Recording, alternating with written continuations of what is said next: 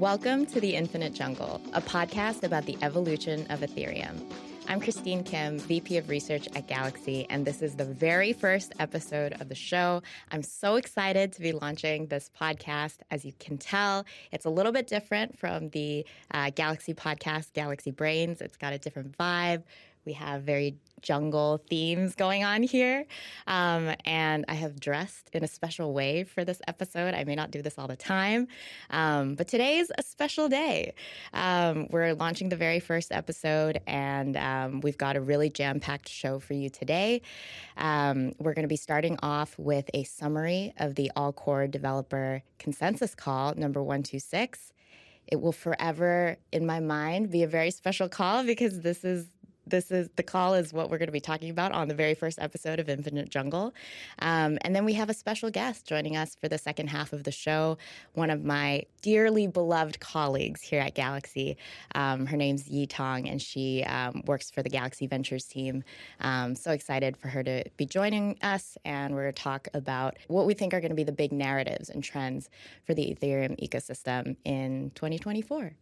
So thank you. Thank you for joining me for the first episode. So excited to get into all things Ethereum and all things Ethereum development and growth and evolution. I need to remind you to please refer to the disclaimer linked in the podcast show notes and note that none of the information in this podcast constitutes investment advice, an offer, recommendation, or solicitation by Galaxy Digital or any of its affiliates to buy or sell any securities. Let's get started. A little bit of a summary and some major takeaways from what happened yesterday on All-Core Developer Consensus number 126. As you can see, I have my notes. Well, if you're listening to the podcast, I have my notes in front of me. You can find all these notes, the full summary of what happened on yesterday's dev call on galaxy.com. I write weekly summaries of what happens on these calls. But for today's episode, I'm going to give you a really short summary and some insights and takeaways that you won't be finding in that blog, because this podcast is all about, keeping things short, but also offering some more opinionated and insight-driven takes. So quick summary. Yesterday on the call, developers basically talked about what code changes would be prioritized for the next Ethereum upgrade, Prague Electra. Right now, developers have not implemented or activated the Denkun upgrade, which is the next immediate upgrade that will be launching on Ethereum mainnet, potentially this March. But all of the big pieces for that upgrade, the Denkun upgrade, have been more or less settled. The testing that goes into the Denkun upgrade, the EIPs, which are the EIPs, Ethereum Improvement Proposals that are going into Denkun, have already been finalized. They've been implemented in various clients, and really developers are just doing the finishing touches on the upgrade. So there's really not that much more that developers can do. They've already set the dates for the final 2 test nets where the Denkun upgrade is going to be activated before mainnet. All they really have to do now is watch those upgrades go live on the Sepolia and Holski testnets. And if all goes well, then set a date for when the Denkun upgrade is going to go live on Ethereum mainnet, which I expect to be sometime in March. Granted, if there's no unexpected issues or bugs that they find on the Sepolia and the Holski testnets.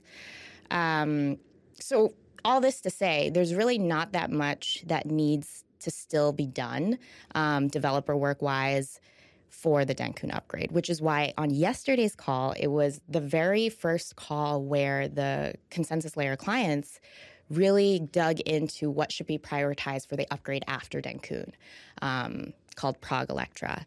And when I say consensus layer clients, because this is obviously the first episode of the show, and sometimes I'm going to be using terminology that maybe not all our listeners or viewers know, Ethereum, ever since it transitioned to a proof-of-stake protocol, consensus protocol now has essentially 2 layers, 2 core protocols. One of them is the execution layer, which is Ethereum mainnet. Ever since, it launched, it's been the blockchain, the very first general purpose blockchain in the world. That is now called the execution layer. It has all of the users and the accounts and the smart contracts, all of the execution of transactions and activity happens on the execution layer. But ever since Ethereum transitioned to a proof of stake consensus mechanism, a new layer has been added to the Ethereum protocol, and that is called the consensus layer.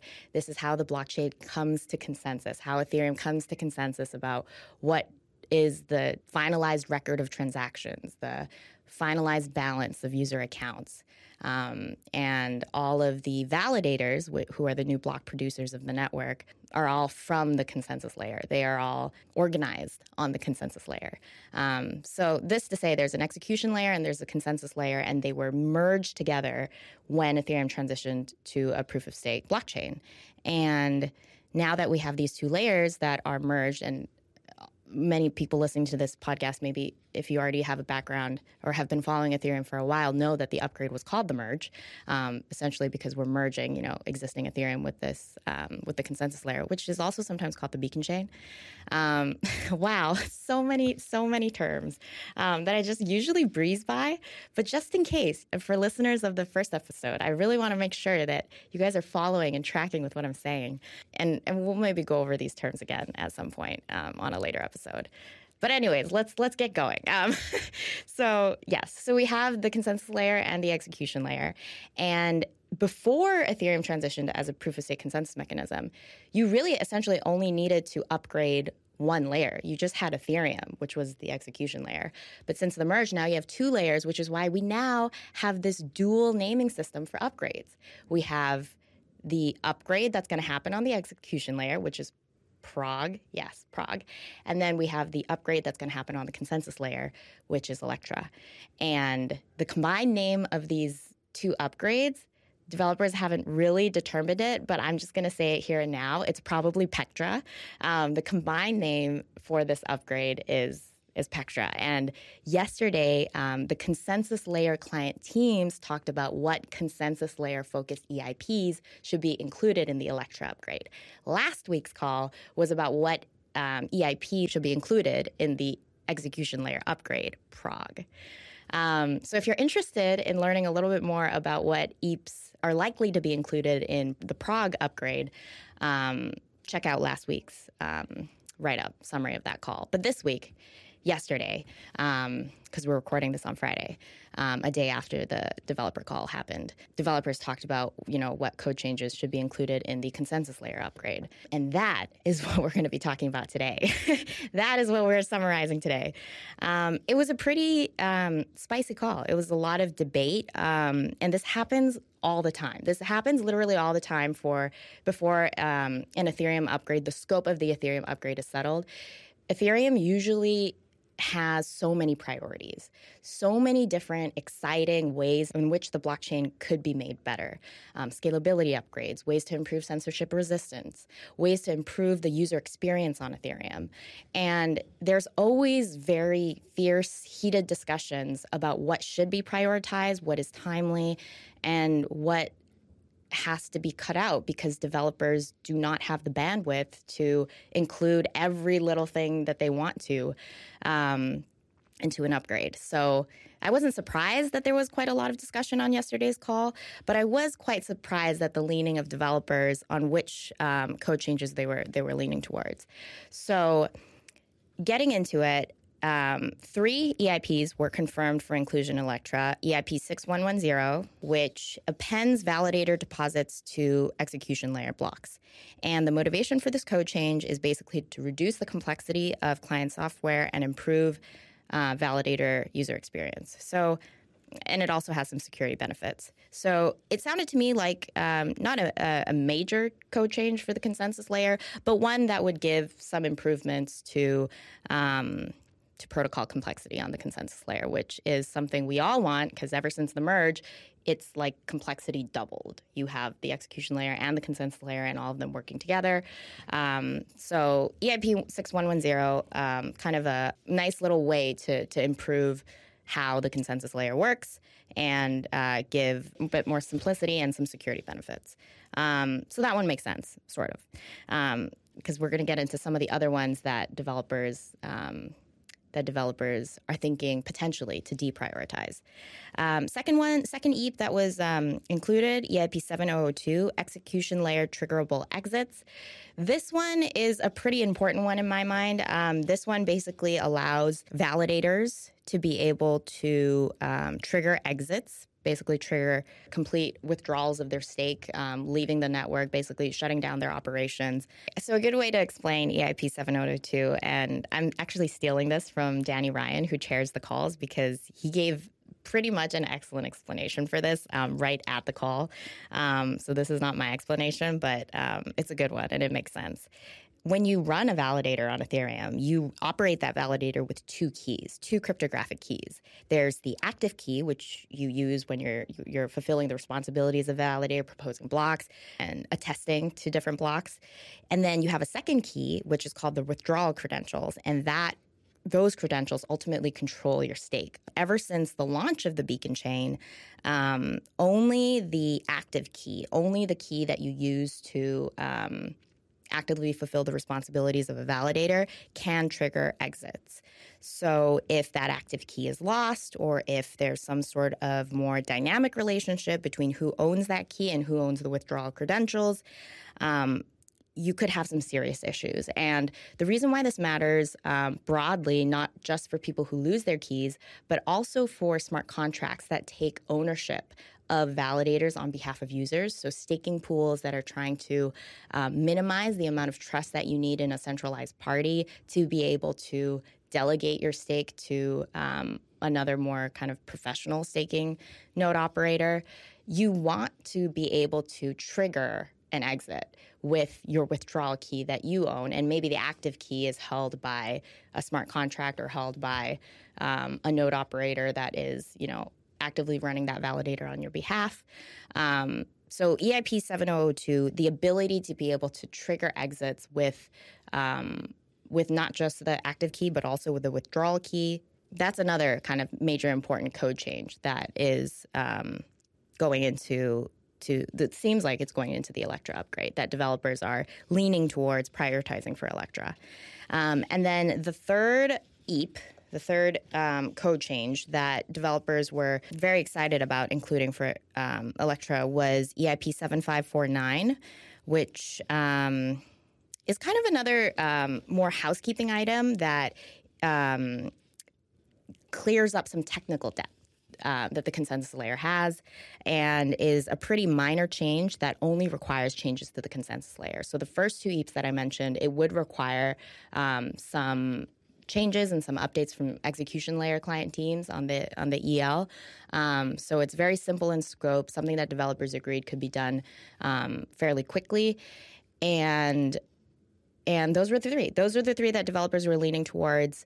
Now, getting into some of the ones that developers were more hesitant about or flat out kind of thinking that they wouldn't include in Electra were certain code changes like increasing the maximum effective balance for validators from 32 ETH to 2048 ETH, and inclusion lists, and data availability sampling, which is kind of like a scalability upgrade.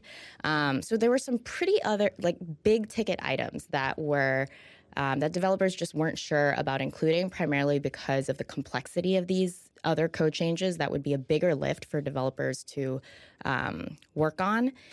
And just because of limited time, and I want to be able to leave enough time for our really amazing guest that's coming on for the first episode of this show, I encourage people to take a look and read the content of those bigger code changes, because while it does increase, probably the time it takes for Electra to go live on mainnet, like maybe it doesn't happen this year, but next year, they are very important code changes. I would argue more important code changes than some of the ones that were approved for Electra during yesterday's call. And EIP 7002, the execution layer triggerable exits, that one is an EIP that's necessary for increasing the maximum effective balance, which would ensure that the validator set size doesn't grow too large and present problems to the network. So before we get into some of these more technical things, on the show, and we'll definitely continue to talk about Electra. Given that this was the first call where developers were talking about it, they're really just going through these code changes, giving their initial thoughts. I'm sure we're going to be talking about it more in future calls yet to come. For this upcoming week's dev call, developers are going to focus on priorities for the execution layer again. This is going to be a multi-call, topic. So, I'm excited to continue to get into it with you. If you're interested in really diving into Ethereum protocol development, how people decide what changes to Ethereum should be prioritized, what's going to go into the next upgrade, be sure to continue tuning into this series. I'm going to be talking about it and covering it every single week. So with that, let's move on to the next part of our show. I'm going to be having Yi Tong from Galaxy Ventures to join me for the very first episode of Infinite Jungle. She's a colleague that I respect so much and that I've had the pleasure of being able to work with, discuss different ideas about Ethereum governance with.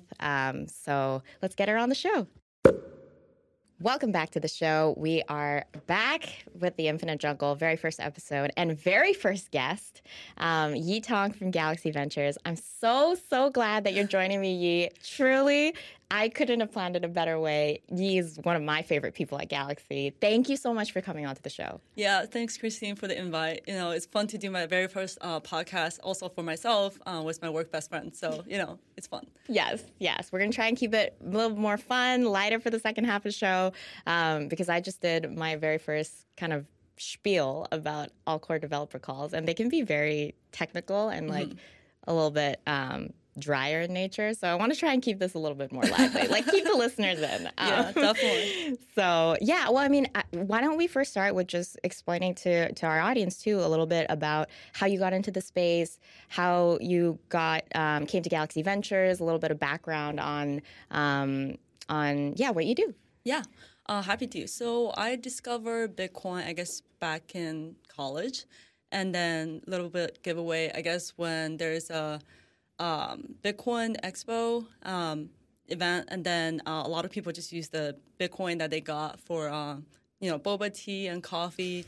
And I vividly remember that there was a cafe near the campus, and then people were using, I guess, the cafe as a way to offload the Bitcoin because they take Bitcoin as a payment, but their offering got broken, and then apparently that owner make a lot of money because they didn't offload in time. And Wait, what year was this? I think it was 2014, 2013. Bitcoin Expo in 2014. No, it was not a official expo because I was taking some class at MIT back then, and then I think they had a whole event on campus, and then so I think that was kind of the very beginning of people are actually using the token to do something, and then and things are breaking, and that was more of a social experiment done by multiple people in the space early, and then multiple OGs, and then so I think that was a very first time for a lot of non-crypto people to get to know what is this, right? What is this internet fake money? Yeah. And once you kind of, found out about Bitcoin, then how did you break into the crypto industry? I feel like people tell me so many kind of interesting stories, I should say, about how the crypto industry is a lot more, it's not like you apply with a resume and then you go through a couple rounds of interviews and then you start as an intern and then you move your way up. There's no career path for working in the industry. So I feel like everyone's paths are very unique. How did you break in? I think it's more about everyone started day trading a little bit, and definitely with failures. And then with non-sleeping, and I guess back in the ICO booms, and then when first CryptoKitties start coming out, there are a lot of new things going on, and then you obviously want to know more and want to see how to get more involved and how to learn more about the technology behind it. And I think that's kind of the starting point. And then after that, I got an opportunity to work a little bit officially at Coinbase, and then get more holistic view on how the ecosystem, what are the different parts that people care about and working on, and then how do you bring more retail user to understand more about the use cases? How do we actually think about decentralized finance? How do we think about making, a better financial toolings accessible for for all the people in the world? And then I think that's kind of the starting point. And then I guess how I got into crypto venture is more because I was also thinking about doing projects, and then I got to like learn a bit more about like building, and also like how do I actually skill that ability, and then to learn more about working with multiple projects, and then have the ability to talk to Galaxy Venture at the time. And within kind of your venture journey, how did you gravitate towards topics like ZK, like zero knowledge, and more kind of like what's happening in the application layer of Ethereum? Because I think we have, your posts talking about zero knowledge technology on galaxy.com for people who want to check it out. But also I've just had conversations with you about different roll-up projects that are being built on Ethereum, and your knowledge of what's going on in Ethereum is so deep. Like, how did you kind of like gravitate and specialize in this part of ventures? I'm sure there's just overflowing amount of projects and different mini industries that you could kind of specialize in. Like why zero knowledge? Why Ethereum? Why applications?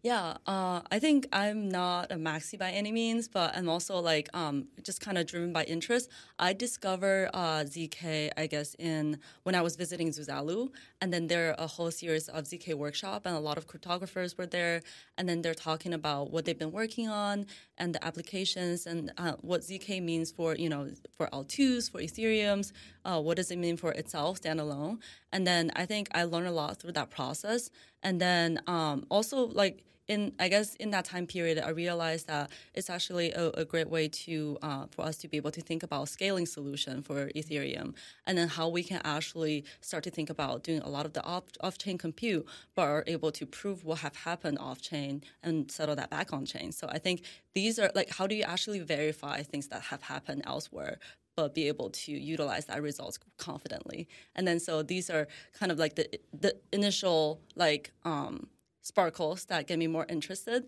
and then I guess diving deeper into that, and then obviously comparing optimistic rollup and ZK rollup, where the ZK rollup costs are intrinsically higher because you have verification costs.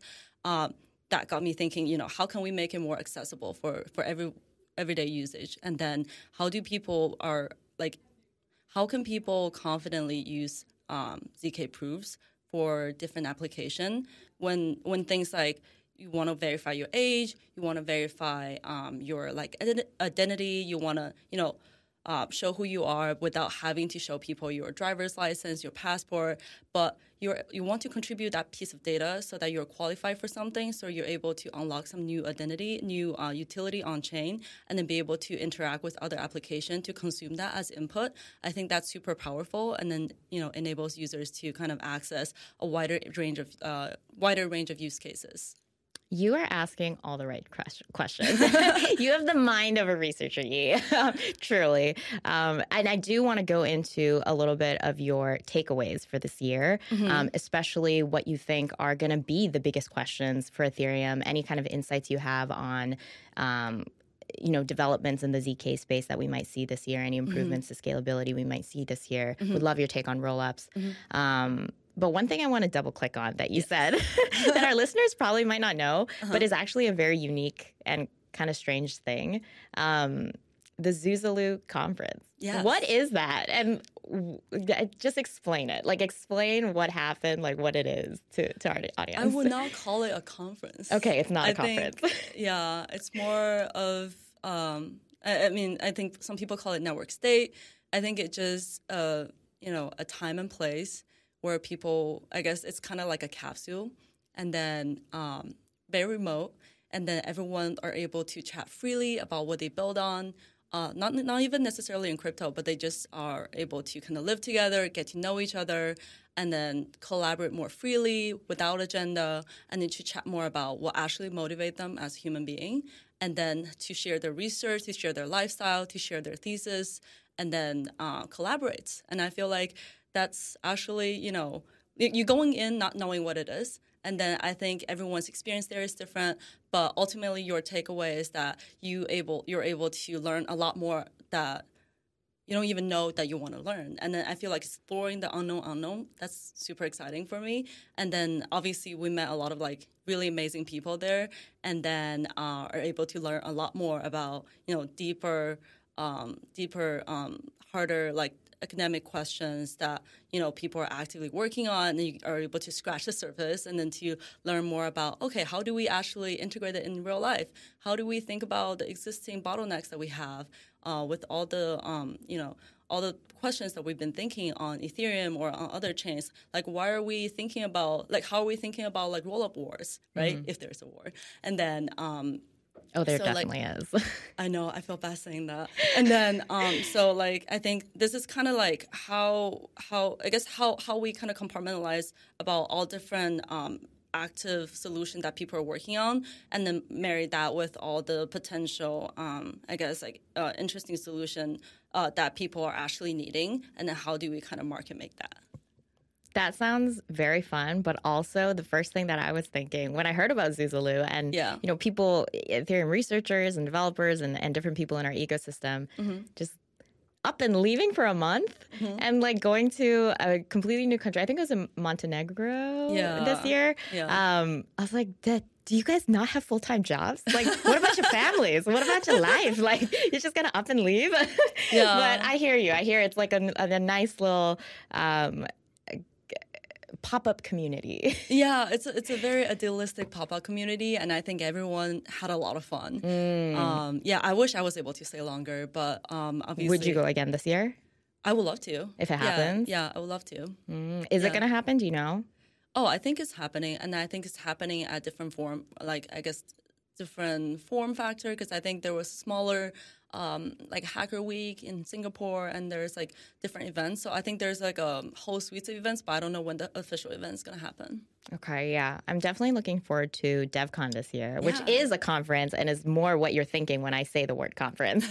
Very, very vanilla, I mean, I guess not vanilla in the sense that it's a conference about Ethereum, which is an infinite jungle. Haha. Or it is kind of a crazy, wild technology. But a conference in the sense that there's like speakers and talks and main stage, keynotes, whatever, firesides. Anyways, okay, that was a little bit of sidebar. However, let's get back into what you're kind of predicting for this year for the Ethereum ecosystem. Ooh, we're going back to the prediction market. Yes. Well, nobody make any bets off of this. Not this financial is advice. Not financial advice. But you are so knowledgeable on what's going on in the ecosystem, and I feel like you are asking the right questions of why this technology matters, what are the trade-offs and benefits with other technologies. And you had mentioned, there definitely is a roll-up war. We are going to say the quiet thing loudly on this podcast. Exactly. What do you think is gonna happen with kind of like the broad evolution of the layer 2 ecosystem on Ethereum? What are your predictions about where the ZK where ZK tech is going to be, most used, where the narrative around ZK is going to be kind of taking off this year? Yeah, I mean, I think, we are getting a lot more roll-up, and then there are a lot more TV out, regardless of whether it's a good benchmark or not. But, there's a lot more development that's happening, and then a lot of things that we hypothesized on a couple of years back is now becoming reality, and then a lot of things are going into production. So I think all in all, super exciting progress, and then I can't believe this is the reality that we live in right now. And are you thinking about ZK EVMs, or are you thinking about something else? Like no, Scroll? I just think that like in general, we're seeing the standardization of L2 and the customization at the same time. And then obviously there's a lot of roll up as a service, and then people are embracing the modularity paradigm, and then thinking about how can you customize each layer in like data availability, execution, and settlement. And then the ultimate question of like which layer will accrue more value, and then like how do you think about like how do you choose your stack, and how do you differentiating from other L2? I think these are the questions that people are constantly thinking about. And then obviously like thinking about like how do you choose as a dApp developer, right? Do we ultimately face the problem of like fragmenting liquidity, and then you're choosing one over the other, or there's going to be better interoperability across rollups, so ultimately you will be able to deploy to multiple chain and then have users in each pod in some sense. So I think these are kind of open questions, which I don't have a good answer to, but I think I can see a way where, there will be more use case specific rollup that could be more appealing to existing businesses that with a lot of users already. And then because of the setup of the rollup is suitable for their traffic, for their user pattern, for their demographic, and then they will have incentive to migrate towards certain L2s over the others. Yeah, I mean, I agree with you. I think that modularity, the way that people are really warming up to this idea of modularity and like and expanding the layer 2 ecosystem, thinking about that modular stack of like, like how can I make, like on what layer should I launch my application? It's now no longer just like I'm launching it on Ethereum. It's like, well, maybe I launch it as its own L3, or I launch it on top of Optimism and not Arbitrum. Like the optionality of how you build your product, your blockchain-based application, is really just it's kind of exploding, and like you said, in customizability. And actually, shout out to the Roll Call series, which is a developer call series just for layer 2 protocols, to kind of create standardization between the layered ecosystems, between the L2, between different L2s.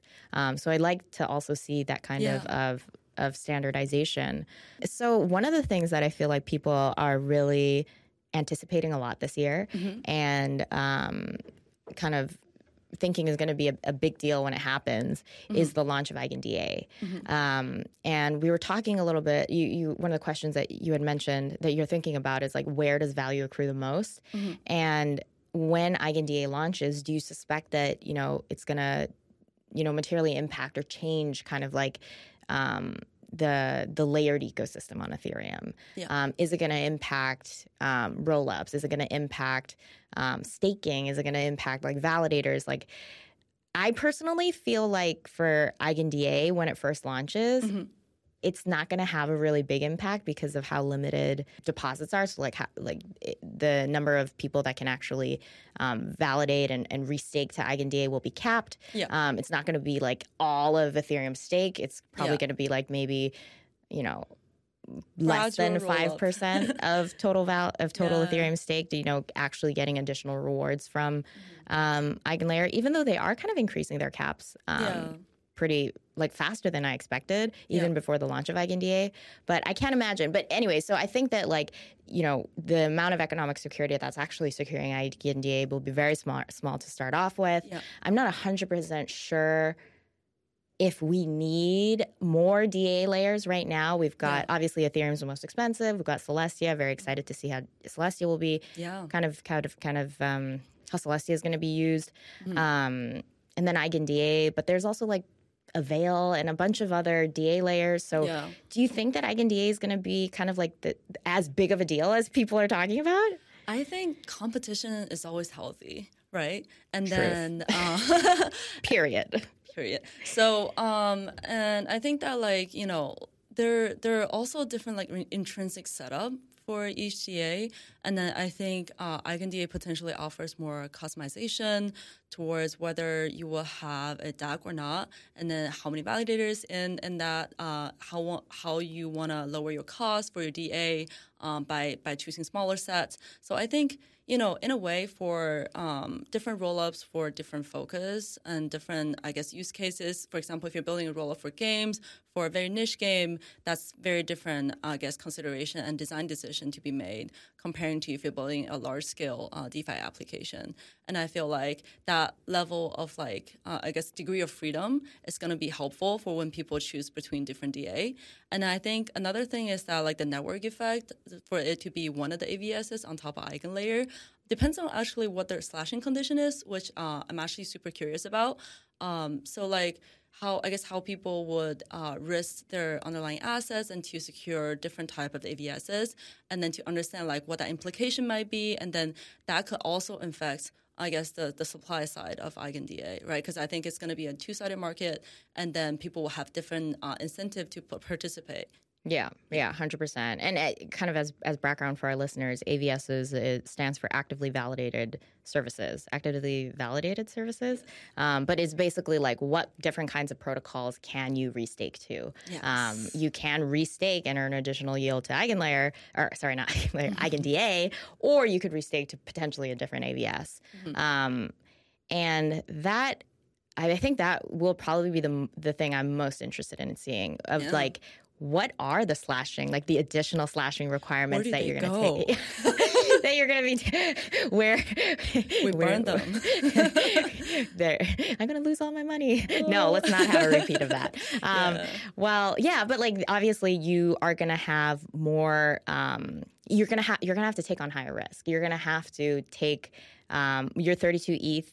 That's staked on Ethereum right now. If you want to restake to EigenDA, you're going to have to have higher slashing penalties, like higher slashing, what do you call it? Like a punishment, to keep yourself honest. Yeah, assets as risk. And I wonder what those additional, like how extreme those additional requirements will be. And I think that will really dictate to what extent, a validator node operator will want to even restake. And it has to be like, the rewards have to also be high enough that they kind of outweigh or like at least compete well with the risks. And it's definitely a fascinating way to kind of rethink tokenomics, like rethink the security, rethink how tokenomics should be done for new protocols. You're no longer just like, everybody bootstrapped my protocol by basically restaking into this ecosystem. It's like, let's use the existing stake of Ethereum, but put all these additional like rewards and additional slashing, additional penalties, and see if we can repurpose that economic security of Ethereum. But I think that just introduces so many. It's going to require a lot of trial and error to figure out, and until you to really hit that right balance, you could see a bunch of imbalances that incentivize people to either that incentivize people maybe to rug the protocol or like, rug certain AVSs. We're not saying which one, just saying that this is a risk that everybody should be aware of. Yeah, exactly. I agree with everything you said. And also, I think in some way, it's much easier to see how high the reward / yield is going to be, but it's much harder to interpret the risk that you're getting yourself involved. So I think, I guess, more transparency towards that better system to help people evaluate the risks that get involved into restaking with each AVSs. I think that's going to be critical and it's going to be helpful. Yeah, there was, oh my gosh, I can't believe I'm blanking on the name, but I think there is a project that is only doing, information services for EigenDA AVSs, like people that are wanting to be EigenLayer node operators. Some kind of a monitoring or information service. But to your point, like those projects, I think, are going to be really important. Anyone who's credibly neutral will help us. Well, speaking of being credibly neutral, I feel like it's almost impossible not only to be credibly neutral in this space, but also to be what's it called? Credibly aligned, or like there's this term going on in Ethereum where you have to be Ethereum aligned. Is that the term? Anyways, aligned with the values of Ethereum, and it's hard for me to understand what really are the values of such a decentralized and kind of diverse ecosystem. But anyways, so we talked a little bit about restaking, talked a little bit about zero knowledge. Well, I mean, what are any other kind of like predictions or narratives regarding ZK or some of the other things that you're really looking forward to this year that you want to kind of highlight to our listeners? I think we kind of skipped on that earlier. I think Polygon released something yesterday about like the aggregation layer, and I think that's going to be super exciting for the ZK space as well, because I think that itself being not so much like a narrative, but I think it's just like a way for people to think about how do all the like ZK proofs coming from different proving system, how are we thinking about like processing them? How can we make it more accessible? So I think for the aggregation layer, they're basically talking about how can we amortize the cost, and then how can we batch the ZK proofs and then be able to verify them all at once, and so that each verification is going to be cheaper. And I think that could be super interesting. I mean, like aside from Polygon, there's Niba who's also working on it, and then there's also like a lot of the active discussion within the Ethereum community as well. So like, how do we actually make proving like how do we actually abstract the proving verification and then make sure that like each proof costs less. However, you don't have to think about what these each proof are for. So the aggregation concept that you're talking about, that Polygon had come out with yesterday, it's to do with decreasing the proving to costs for zero knowledge, zero knowledge verification. So the aggregation layer is just so that you can actually aggregate all different proofs and batch them instead of verify them individually. So before you put them on chain, you can actually you can lower the cost. For example, if you want to verify something like through WorldCoin, each verification is going to cost you I don't know, like $10. And then, however, if you're able to batch multiple verification proof, then it's going to cost $2 per. However, how many demands there is for a single application, probably not so much in the beginning. And I think, finding use cases for ZK application and ZK infrastructure has always been a hot discussion. But if we have different ways that come up with a different aggregation layer or aggregation middleware so that proofs from multiple application, different use cases can be aggregated together before they've been, so they can be batched together and then verify all at once. And then so it doesn't require so much traffic and volume from all different application to happen. And then in that way, you can amortize the cost and then you can amortize the verification. You don't have to wait so long and then you can shorten the time period.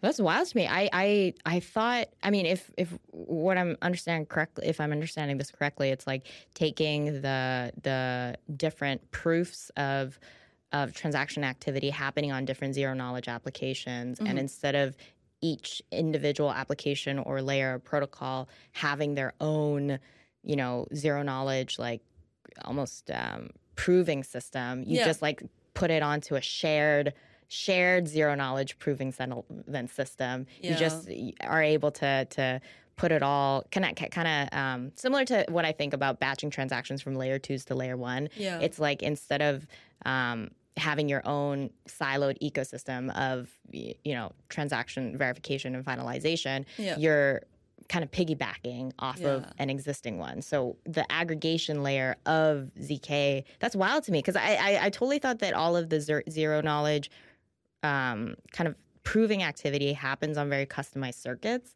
So being able to just generalize them and have one aggregator be able to prove all of them that's crazy. Wow. I think it's not yet a reality, but I think it's a research topic that people have been working towards. And I'm by no means an expert, but I think the challenges that you mentioned about verifying proofs coming from different ZK circuits, I think that's absolutely right.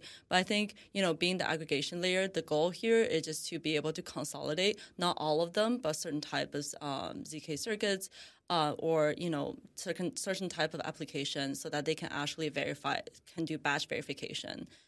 Wow. And then recursively prove a lot of the, I guess, how the batch verification will work is that I guess proof coming from different ZK circuits will be able to verify all at once. And then potentially that will be a reality soon. That's very exciting research. I was thinking that the really the cutting edge of what we can expect out of zero knowledge technology and zero knowledge proving systems is just kind of costs being, obviously this is a way to reduce costs, but I definitely did not think that it was, this, we were getting to the place where we could kind of aggregate the proofs, the ZK proofs from different types of applications. But that's so exciting to hear. Yeah, it's kind of like a school bus. If you're only waiting for your own school bus, and then you'll have to wait for a very long time. But if you can take any bus from nearby schools, it's gonna be shorter wait time. Hopefully, infra costs will be lower. I mean, it's not a right analogy, but it's kind of like you're thinking about how can we batch, proofs from different systems, in this case, different schools, and then help them actually get back on chain. I guess it kind of makes sense, though. It's kind of like putting the logic of, what we're doing with layer 2s anyways. Yeah. But the interesting problem there is that, I guess with that aggregation layer, how is the sequencing going to work? And then is there going to be different, MEV paradigm involved? I don't know.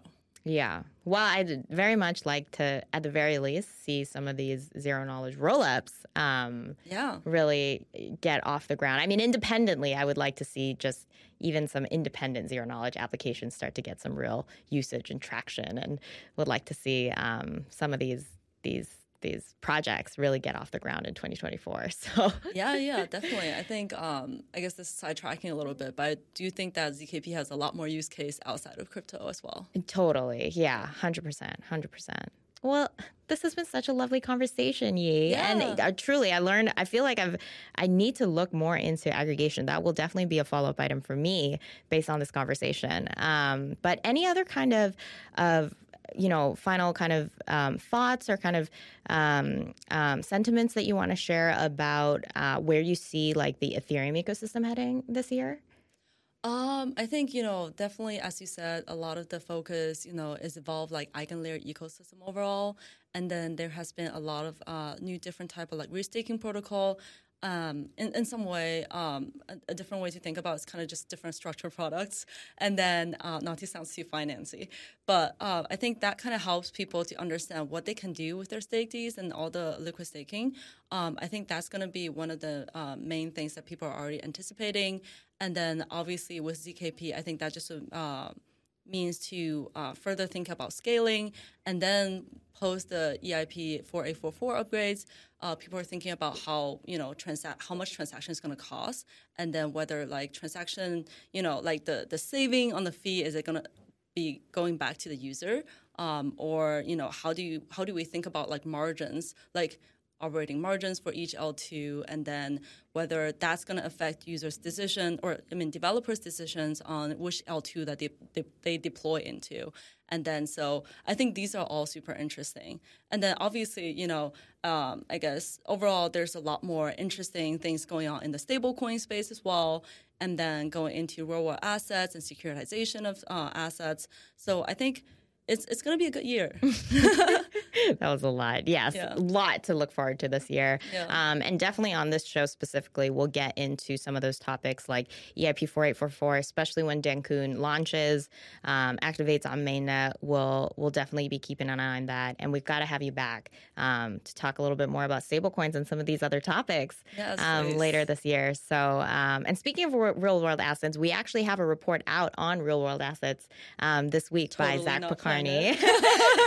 I did not set her up for that one. Yeah. But again, these are topics that we'll be keeping a close eye on. So thank you. Thank you for having me. This is super fun. No, I'm glad you were on. Thank you for coming onto the show. And we'll definitely have to have you back to talk to check in again about some of the things we talked about, especially aggregation. Yeah, absolutely. I think we should rewatch this episode a year from now and see how things are going. Yeah. Check in on our predictions. Yeah. Amazing. Well, thank you so much, Yi, and thank you so much for people who tuned in for the first episode of Infinite Jungle.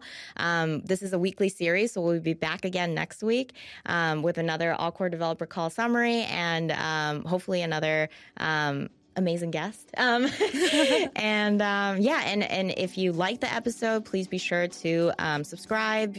Please be sure to like it. I think if it goes on YouTube, like it. Subscribe, do the things, share. Click the buttons. Yes. And we'll see you guys next week.